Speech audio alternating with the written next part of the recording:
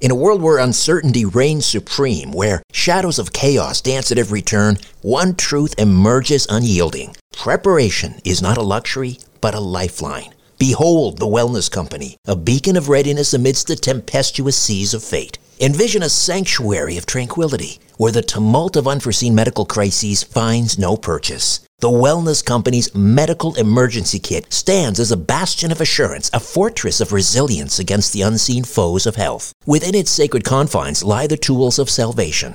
Ivermectin, to ward off the insidious whispers of disease. Emergency antibiotics, to quell the raging storms of infection. Antivirals, to vanquish the relentless tides of contagion, and more. The Wellness Company Medical Emergency Kit is not merely a collection of supplies. It is the embodiment of preparedness itself. Crafted by the hands of esteemed healers led by luminaries such as Dr. Peter McCullough, Dr. James Thorpe, Dr. Harvey Risch, and Dr. Drew Pinsky, this kit stands as the pinnacle of safety, the zenith of prevention. These truth-seeking doctors have forged a testament to vigilance, a testament to the unwavering pursuit of well-being. Embrace the certainty that comes from being armed against adversity. Embrace the Wellness Company, for in its embrace lies the promise of resilience, the promise of a brighter tomorrow amidst the chaos of today. Don't wait for the next crisis to strike. Visit twc.health/Strange Planet and use promo code Strange Planet for an exclusive 10% discount. Prepare today and rest easy tomorrow. This episode is brought to you by Visit Williamsburg. In Williamsburg, Virginia, there's never too much of a good thing. Whether you're a foodie, a golfer, a history buff, a shopaholic, an outdoor enthusiast, or a thrill seeker, you'll find what you came for here and more. So ask yourself, what is it you want? Discover Williamsburg and plan your trip at visitwilliamsburg.com.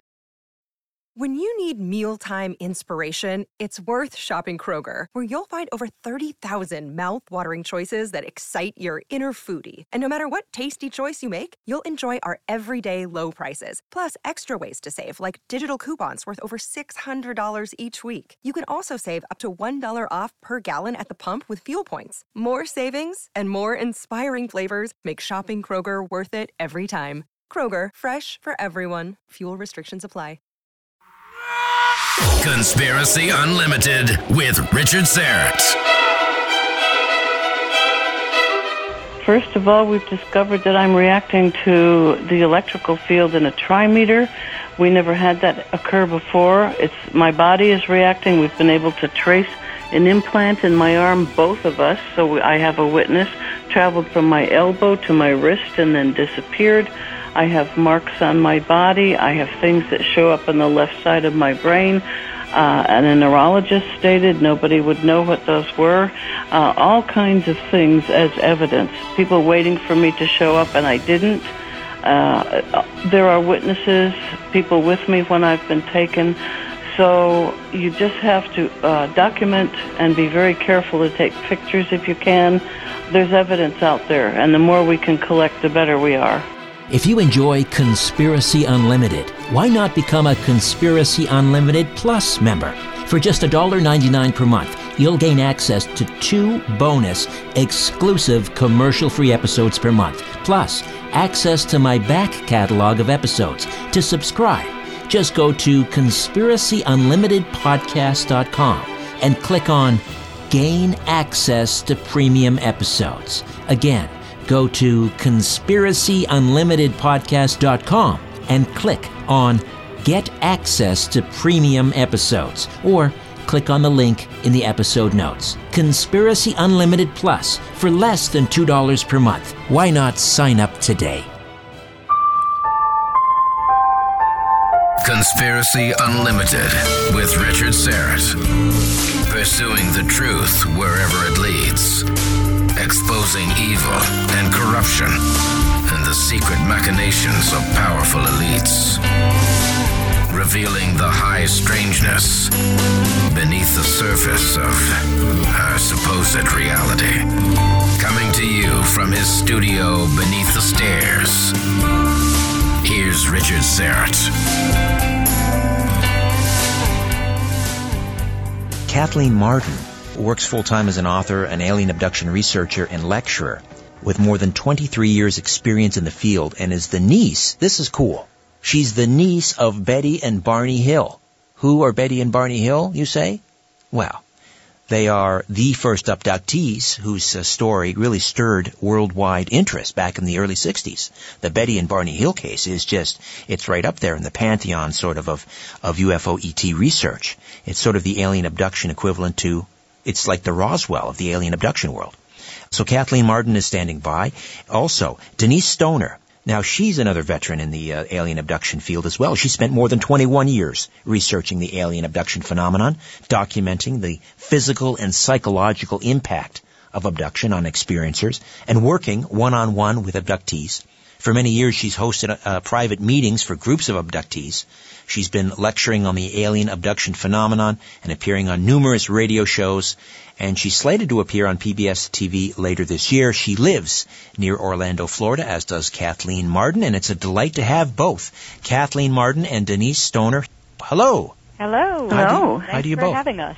And congratulations on your book, The Alien Abduction Files, the most startling cases of human-alien contact ever reported. Now, Kathleen, if I could start with you. Your aunt and uncle, of course, Betty and Barney Hill. This is, as I say, this is the case that everyone, this is sort of ground zero when people talk about alien abduction cases. Although, you could go all the way back to the Bible probably, to the first alien abduction case, possibly, if you talk about Ezekiel. But what did your aunt and uncle, how well did you know them growing up? I knew Betty and Barney very, very well. They lived 20 miles from my childhood home. Betty was my mother's older sister. My grandparents lived across the street from me, and Betty and Barney visited us once or twice a week. We were a close-knit family and always enjoyed each other's company. I heard about their UFO story the day that they arrived home after having a close encounter in New Hampshire's White Mountains. Betty had called my mother because she was concerned that the UFO had hovered over their car so close that they might have been exposed to radioactivity, and she wanted to know what they should do. And we had a neighbor who was a physicist, and my mother offered to call him for his advice. And within a couple of days, the whole family went to Betty's and Barney's house. We heard the stories with our own ears in person, saw the spots on the trunk of the car that Betty had discovered when she took a compass out at the suggestion of this physicist neighbor of mine. And the compass needle would spin and spin, indicating that there was a magnetic field around the trunk of that car. And this was a spot where Betty and Barney recalled that the craft seemed to be emitting some kind of beeping or buzzing sound as these waves or whatever they were was striking the trunk of their vehicle and causing the vehicle to vibrate and for this tingling sensation to pass through Betty's and Barney's bodies. Almost immediately after this occurred, they simply lost track of time, and the next memory they had is of becoming aware of the fact that they were 35 miles down the road with very little memory of what had happened in the interim. They remembered that a fiery orb was in front of them, silhouetted in the road. It was moving, but they were not moving.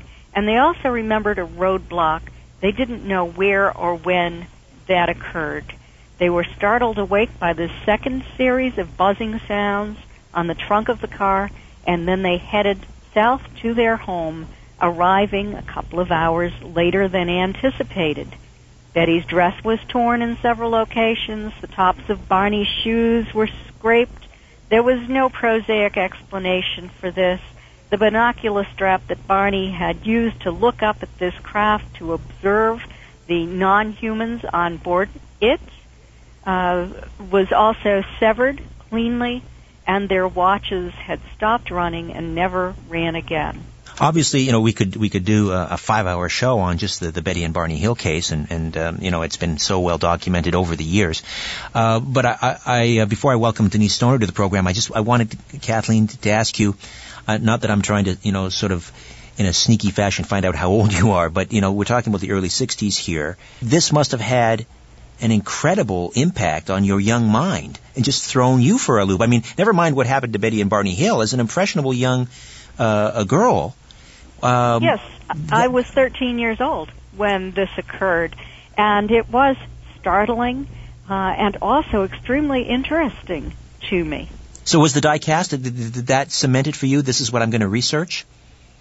I just became so curious over it as investigators investigated the case, and it unfolded, and then Betty and Barney underwent separate hypnosis sessions with Dr. Benjamin Simon in Boston over a 6-month period.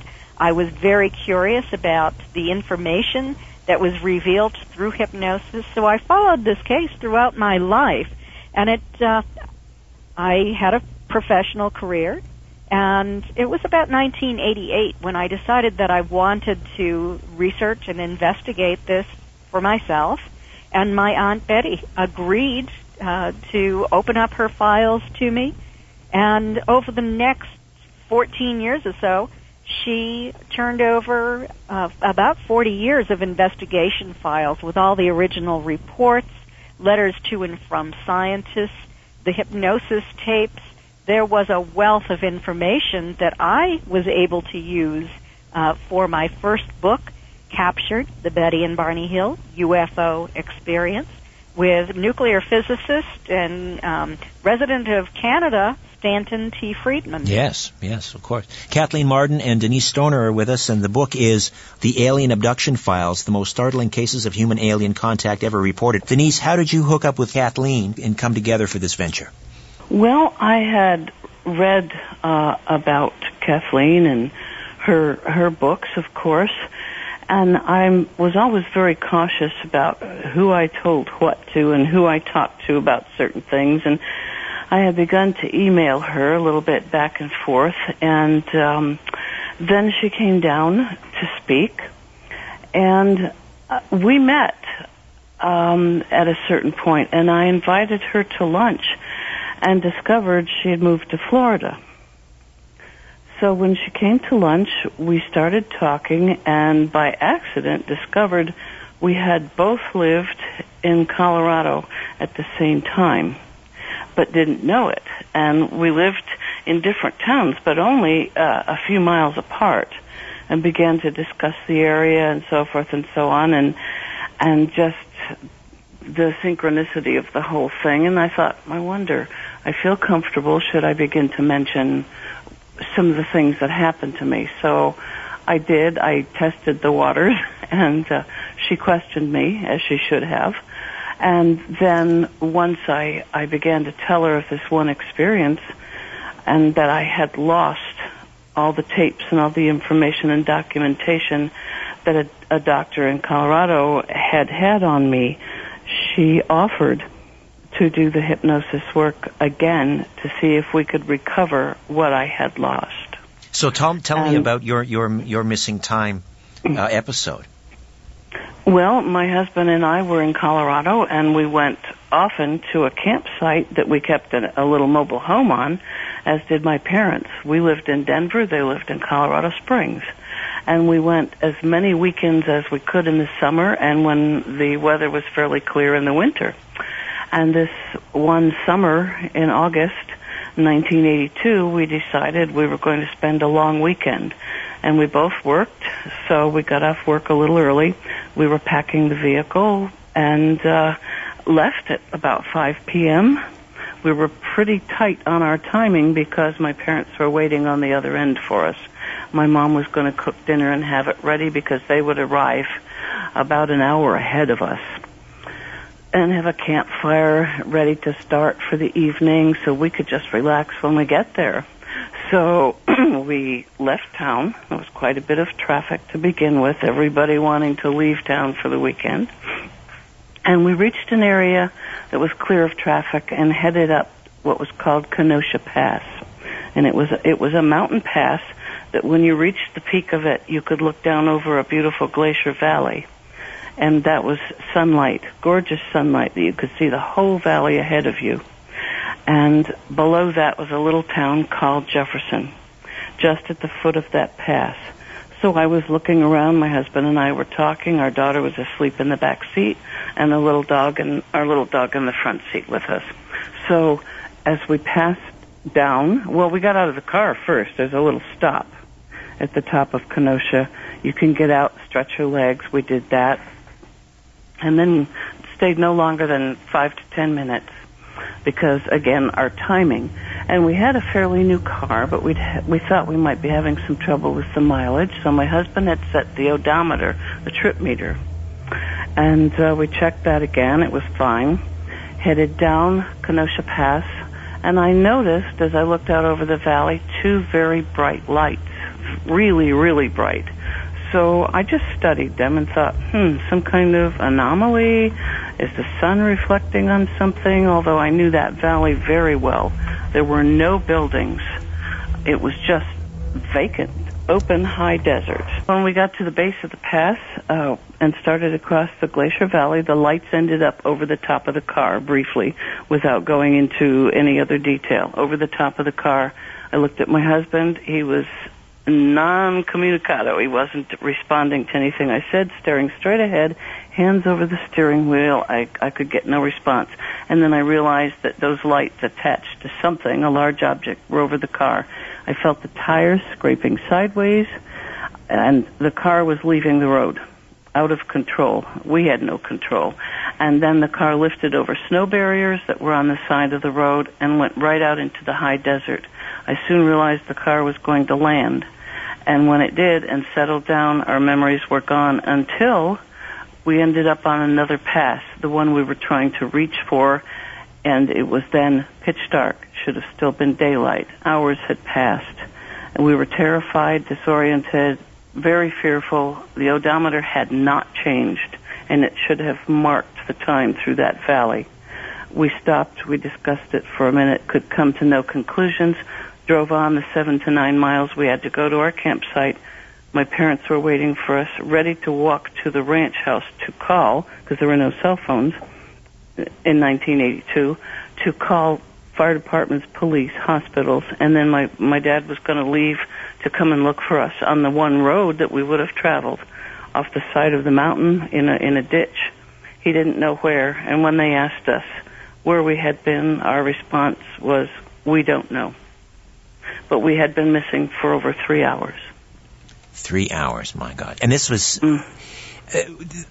was much of this incident brought back to you through a regression session, or how did this information come to you? Well, yes, I had been having flashes of faces and big eyes and something physical being done to me, and I'd had all these things that needed to be all attached like a puzzle piece.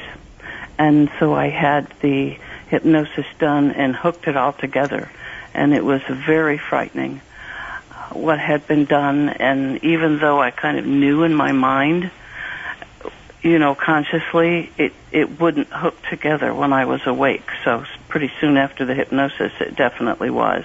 All the pictures came together like they should.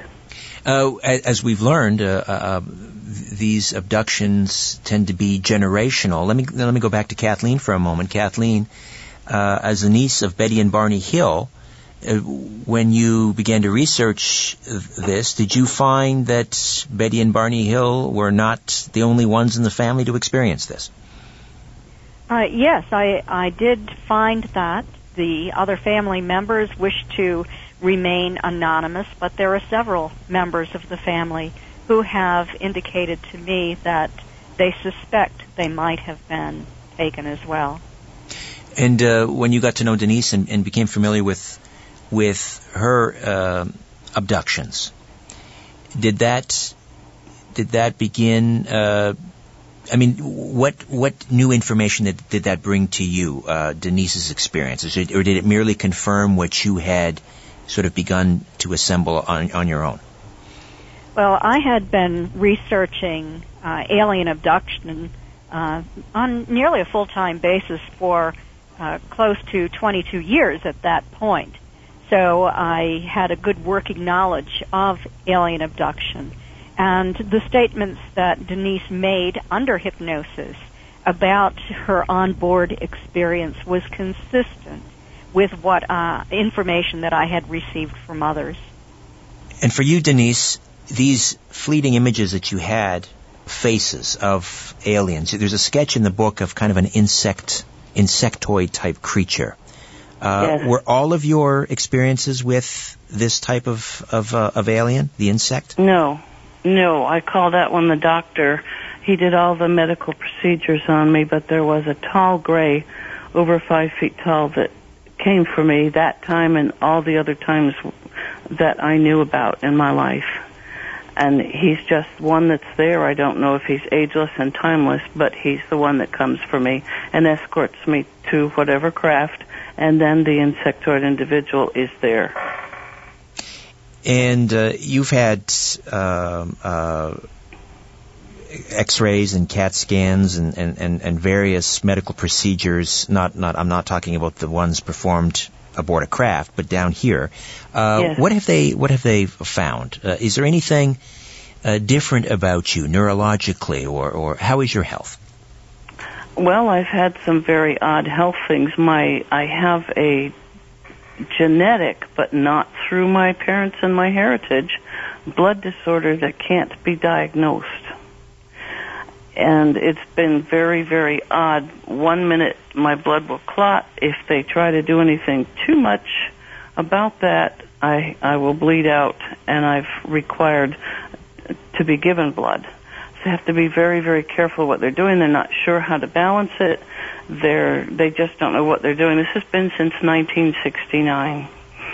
I have quite a few odd things. I have chronic fatigue, and that I've been taking care of pretty much myself. I have an odd sleep disorder, and I've come through with something that's possible. I received walking into the core of the ship, and Kathleen has that on video, my reaction to that. And I have that actually physically, and that is undiagnosed. No one knows what it is. It has to do with muscles and nerves reacting in a strange way. And I react oddly when I'm put in an MRI machine. I may not be able to enter one again.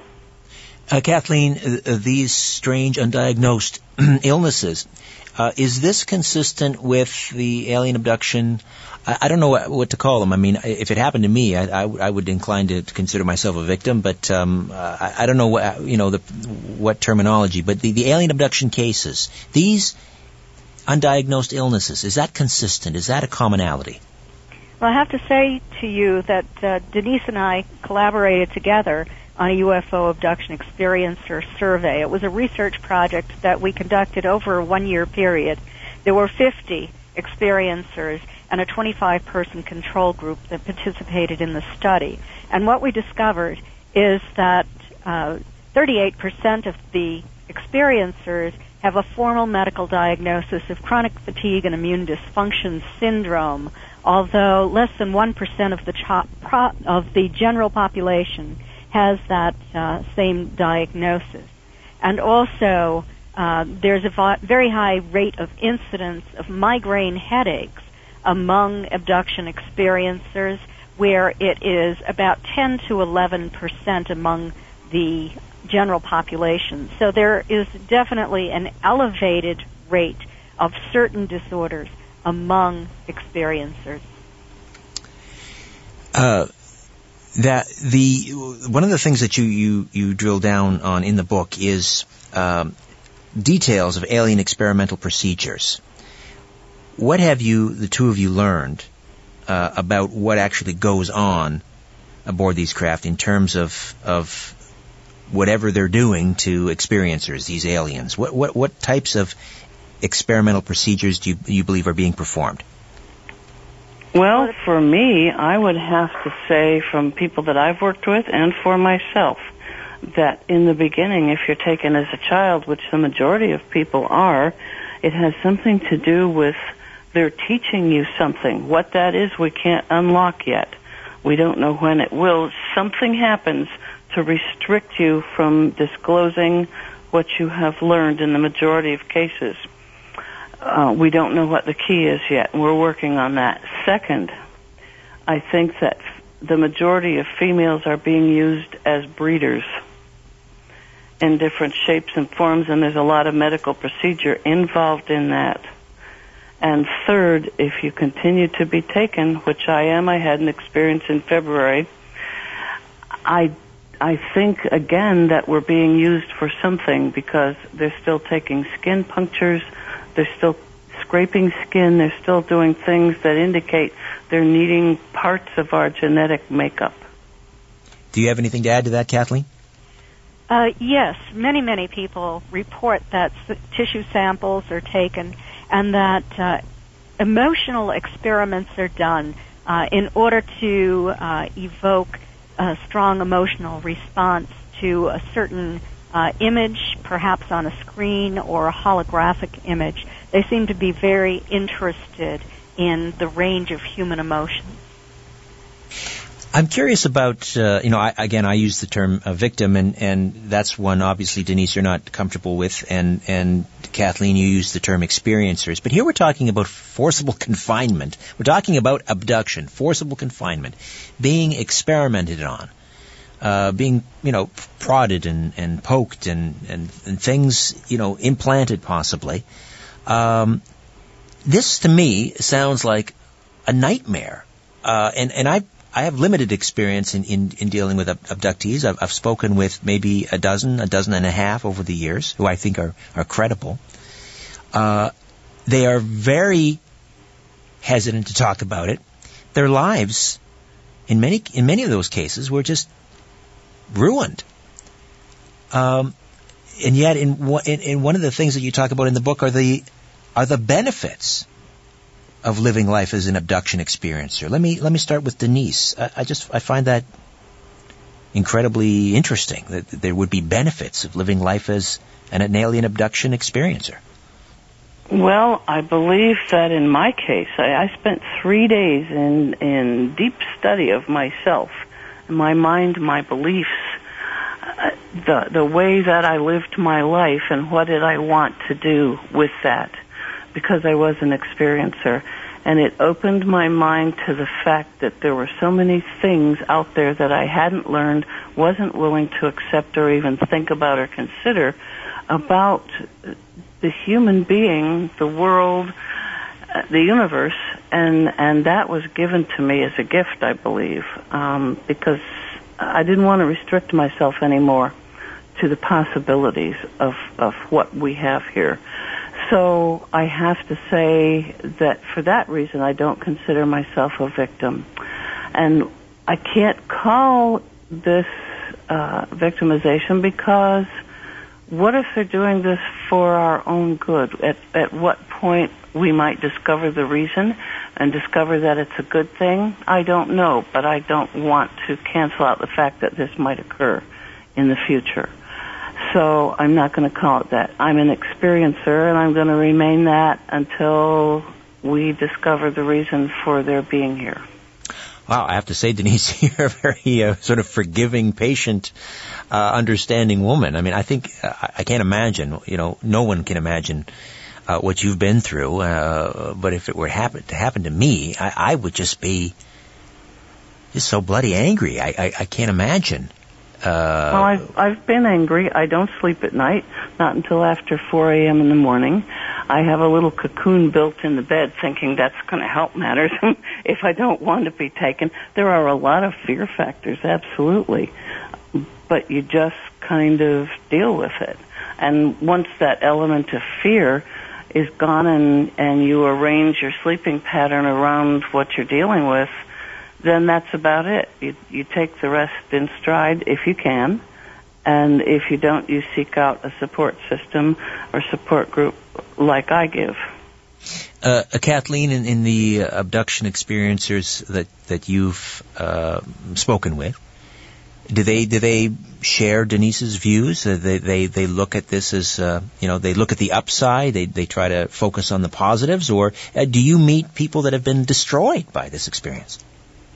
many, many people view themselves as victims and feel that their lives have been profoundly affected in a negative way by these experiences that they didn't ask for and don't want. But there is a movement for experiencers to stop viewing themselves as victims and to become proactive and to show strength in order to overcome this sense of victimization and to move on productively with their lives, recognizing that this is something that they've had to endure. It hasn't necessarily been positive, but to live life as a victim is not healthy either. All right, we'll come back and continue our conversation with Kathleen Martin, Denise Stoner, the Alien Abduction Files, the most startling cases of human-alien contact ever reported.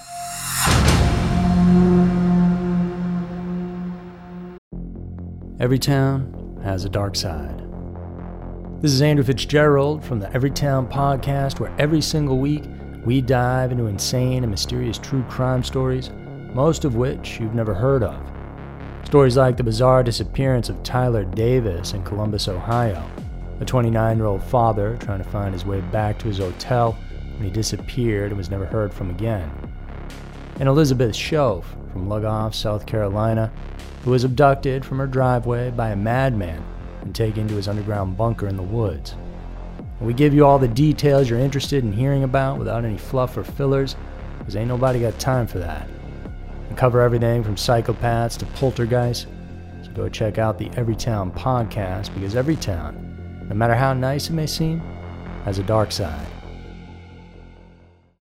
Try the tea everyone's talking about. Nothing does what Life Change Tea does. They have no competition. Life Change Tea helps support a healthy body. It tastes great and leaves you feeling refreshed every day. I drink a cold 16-ounce glass of this amazing herbal non-GMO caffeine-free tea every morning, and I never suffer from bloating. It's as if I'm getting a gentle internal cleanse every day. A healthy colon and a healthy gut is the key to a healthy body. I love the pomegranate, but the peppermint is also refreshing. And just in time for the holidays, go to getthetea.com, getthetea.com, and check out the Holiday Special Flavor Pack, which includes a 1-month supply each of the Life Change Super Tea, Peppermint, and Pomegranate Cleansing Teas. Life Change Tea is a unique blend of all natural ingredients used with great results for several years. They pride themselves on selling an all-natural USA manufactured product. This special blend aids in maintaining great digestion, and it may aid in boosting your immune system.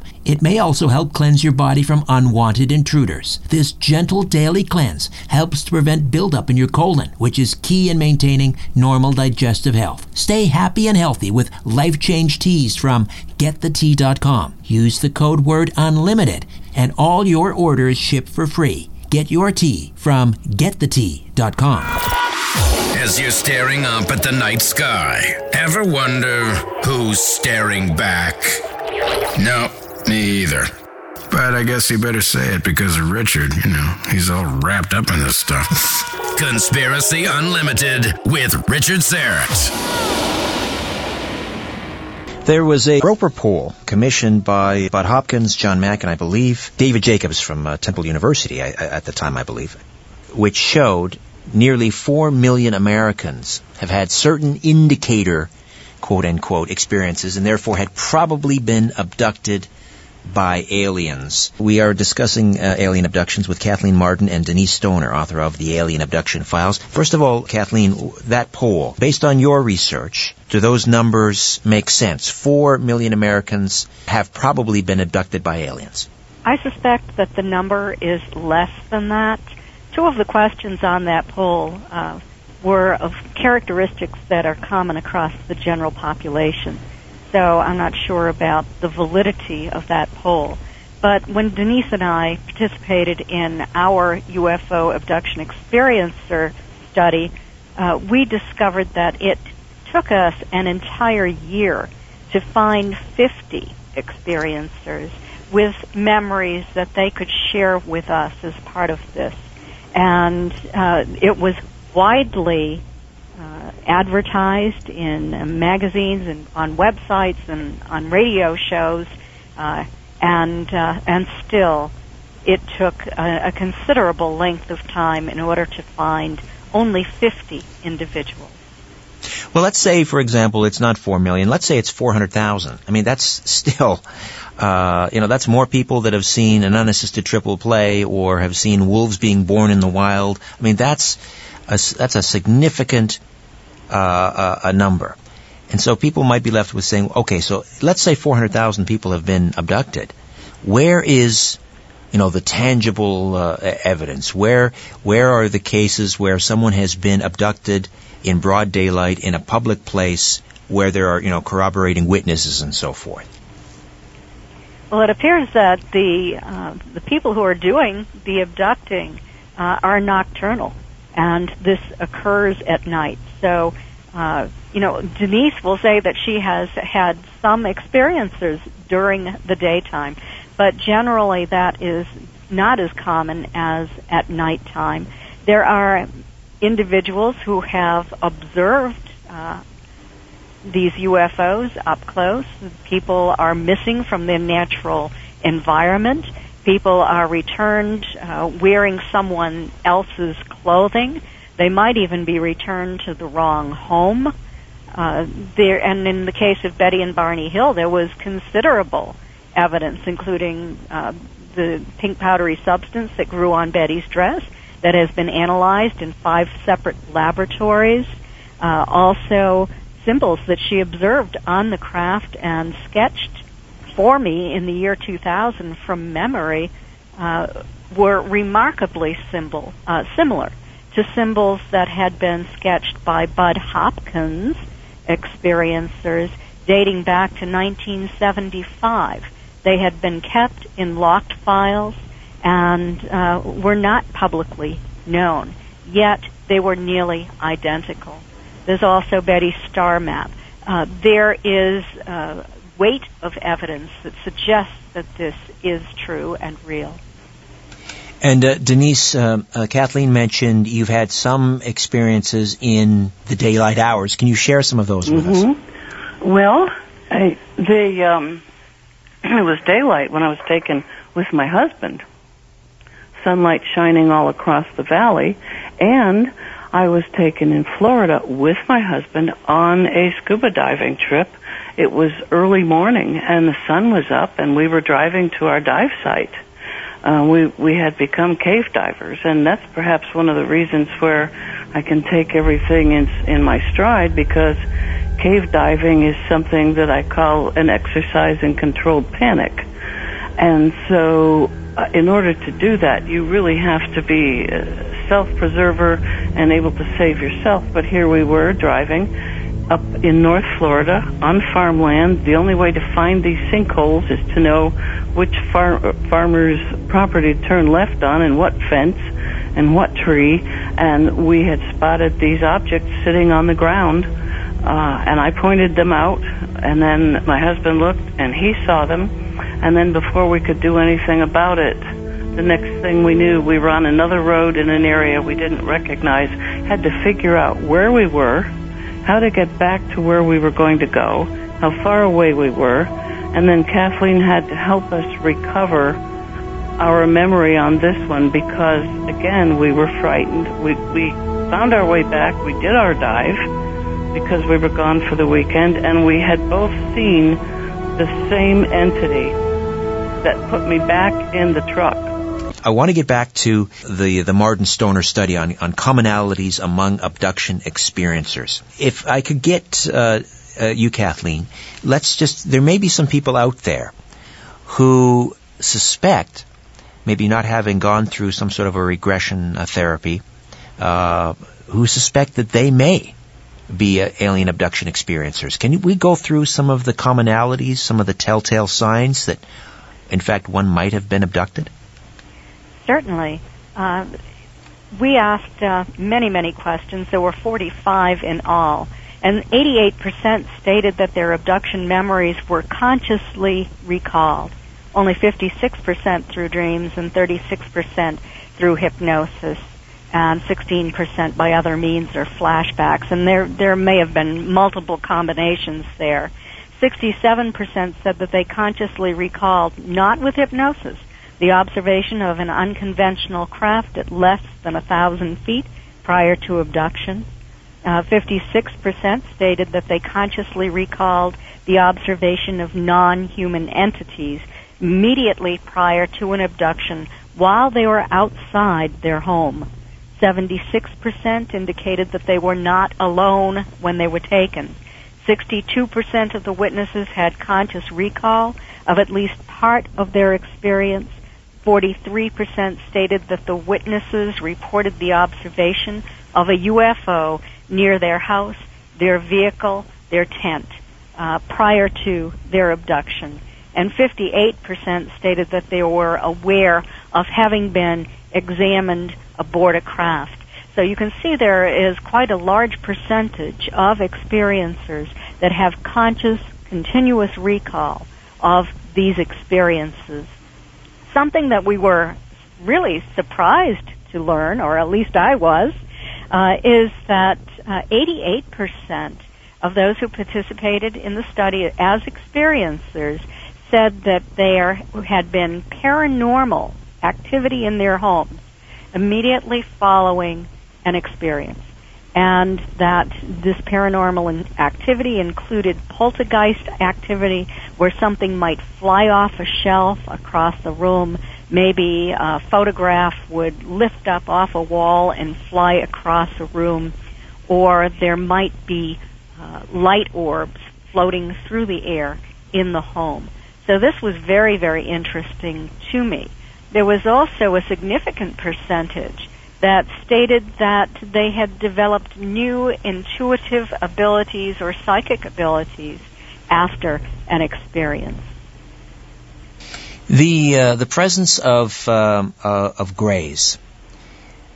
Now, is this consistent throughout time? I mean, did Betty and Barney, did they describe grays as well? Yes, they did describe grays. They were slightly different than the stereotypical image of the little 3.5-foot grays with the huge heads and black eyes. But in fact, Betty did keep this a secret that she and Barney had observed these smaller figures on board the craft, that they had perfectly round heads. Also, the taller figures were about 5 feet tall. They were hairless. They had these large eyes. They remembered that they reminded them of cats' eyes. So they glistened in the darkness. They seemed to have a large pupil, but they remembered some yellow in these eyes, too. Today we hear about eyes that are perfectly black. So I don't know if this was a different variety of grays or not, but the physical description is very, very similar from what I hear from hundreds of other individuals today. So we have the grays, we have the insectoids. Denise, you described the insect type ET as being the doctor. This was the one performing the medical. Yes. The medical procedure. What else? We have the insectoids, we have the grays. I mean, Betty and Barney Hill, did they not also mention what appeared to be Nazi officers in uniform aboard this craft? Well, that's really not true. It's not true. Okay. That was not part of Barney's conscious recall at all. He had stated that they moved with the precision of military officers. And then under hypnosis, Dr. Simon was a psychoanalyst, and he was doing hypnoanalysis with Barney. So whenever Barney described anything that he recalled from the night of this close encounter and abduction, Dr. Simon was asking him to bring in information from his past that reminded him of this, the level of intensity of fear that he was experiencing. So as Barney looked into this craft, the level of intensity of fear reminded him of being a soldier during World War II and observing a Nazi officer. It was never part of his conscious, continuous recall. He always stated that he had observed non-humans dressed in shiny black uniforms. Well, thank you for that clarification. So how many do we have a handle, based on your research and based on your personal experiences, do we have a handle on how many different, species or ET civilizations might be involved in this abduction phenomena? Well, there's some controversy about this, but the most prevalent forms of ETs that people report are the greys, the insectoids, the reptilians. They observe hybrids aboard these craft that seem to be a combination of humans and greys, and also a Nordic type of being. There are a far smaller percentage of reports about tall greys, tall whites, tall goldens, blue beings, hirsute beings, but this is a very tiny percentage of the reports. Yes, that's very small. And for you, Denise, it's been primarily the greys and the insectoids? Yes, of two sizes and types of greys. The smaller greys are, I call them the soldiers, and they don't communicate at all and don't appear to move, almost like robots, or I would guess, and it's just a guess, unless they're ordered to. And did you get any sense of, from the insect creature, any sense of empathy or understanding, or was it cold, calculating? Was it benevolent, malevolent? I had a highly, highly intelligent being, and I just felt it. I don't know if that came across from him, but also a look that he gave me, a questioning look, almost asking me, what are you feeling? What are you thinking? I wish there was a way that I could get across to you what I'm thinking. It was that, just a tip of the head and a look in the eyes that I felt some sort of emotion. And I'm guessing, this is just a guess, but there was something there. Have you been able to piece together, Kathleen, what you think the alien agenda is? Can it be reduced to an alien agenda, or is it multifaceted?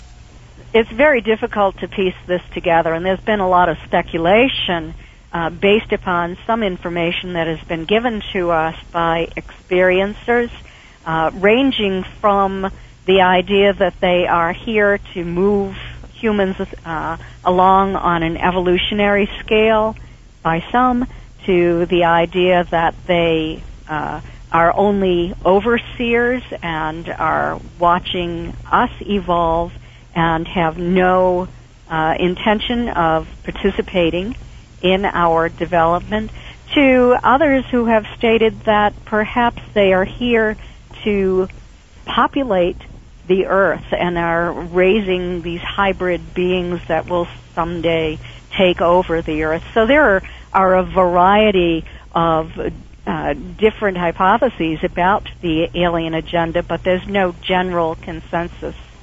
We just have a couple of minutes here. For those people listening who find this, just difficult to wrap their head around, and I think most of us would probably, want to look the other way and say this can't be happening. What evidence would you offer that this phenomena is real? Denise, maybe you can start first. First of all, we've discovered that I'm reacting to the electrical field in a trimeter. We never had that occur before. My body is reacting. We've been able to trace an implant in my arm, both of us, so I have a witness, traveled from my elbow to my wrist and then disappeared. I have marks on my body. I have things that show up on the left side of my brain. And a neurologist stated nobody would know what those were. All kinds of things as evidence. People waiting for me to show up, and I didn't. There are witnesses, people with me when I've been taken. So you just have to document and be very careful to take pictures if you can. There's evidence out there, and the more we can collect, the better we are. Kathleen, very quickly to you, some evidence? Well, we have to look at these people's personalities and backgrounds as well. And many individuals who report this are credible individuals who are respected in the community. They pass lie detector tests. They're missing from the natural environment. They have patterned bruises on their bodies. There is some physical evidence, such as what my aunt has presented, and it is fleeting. It's difficult to acquire, but there is some, and it causes me to believe that their statements are credible. Kathleen Marden and Denise Stoner, the Alien Abduction Files. Thank you to you both. I wish we had more time. Thank you. It was a pleasure being with you. A new Conspiracy Unlimited with Richard Serrett drops every Monday, Wednesday, and Friday at conspiracyunlimitedpodcast.com.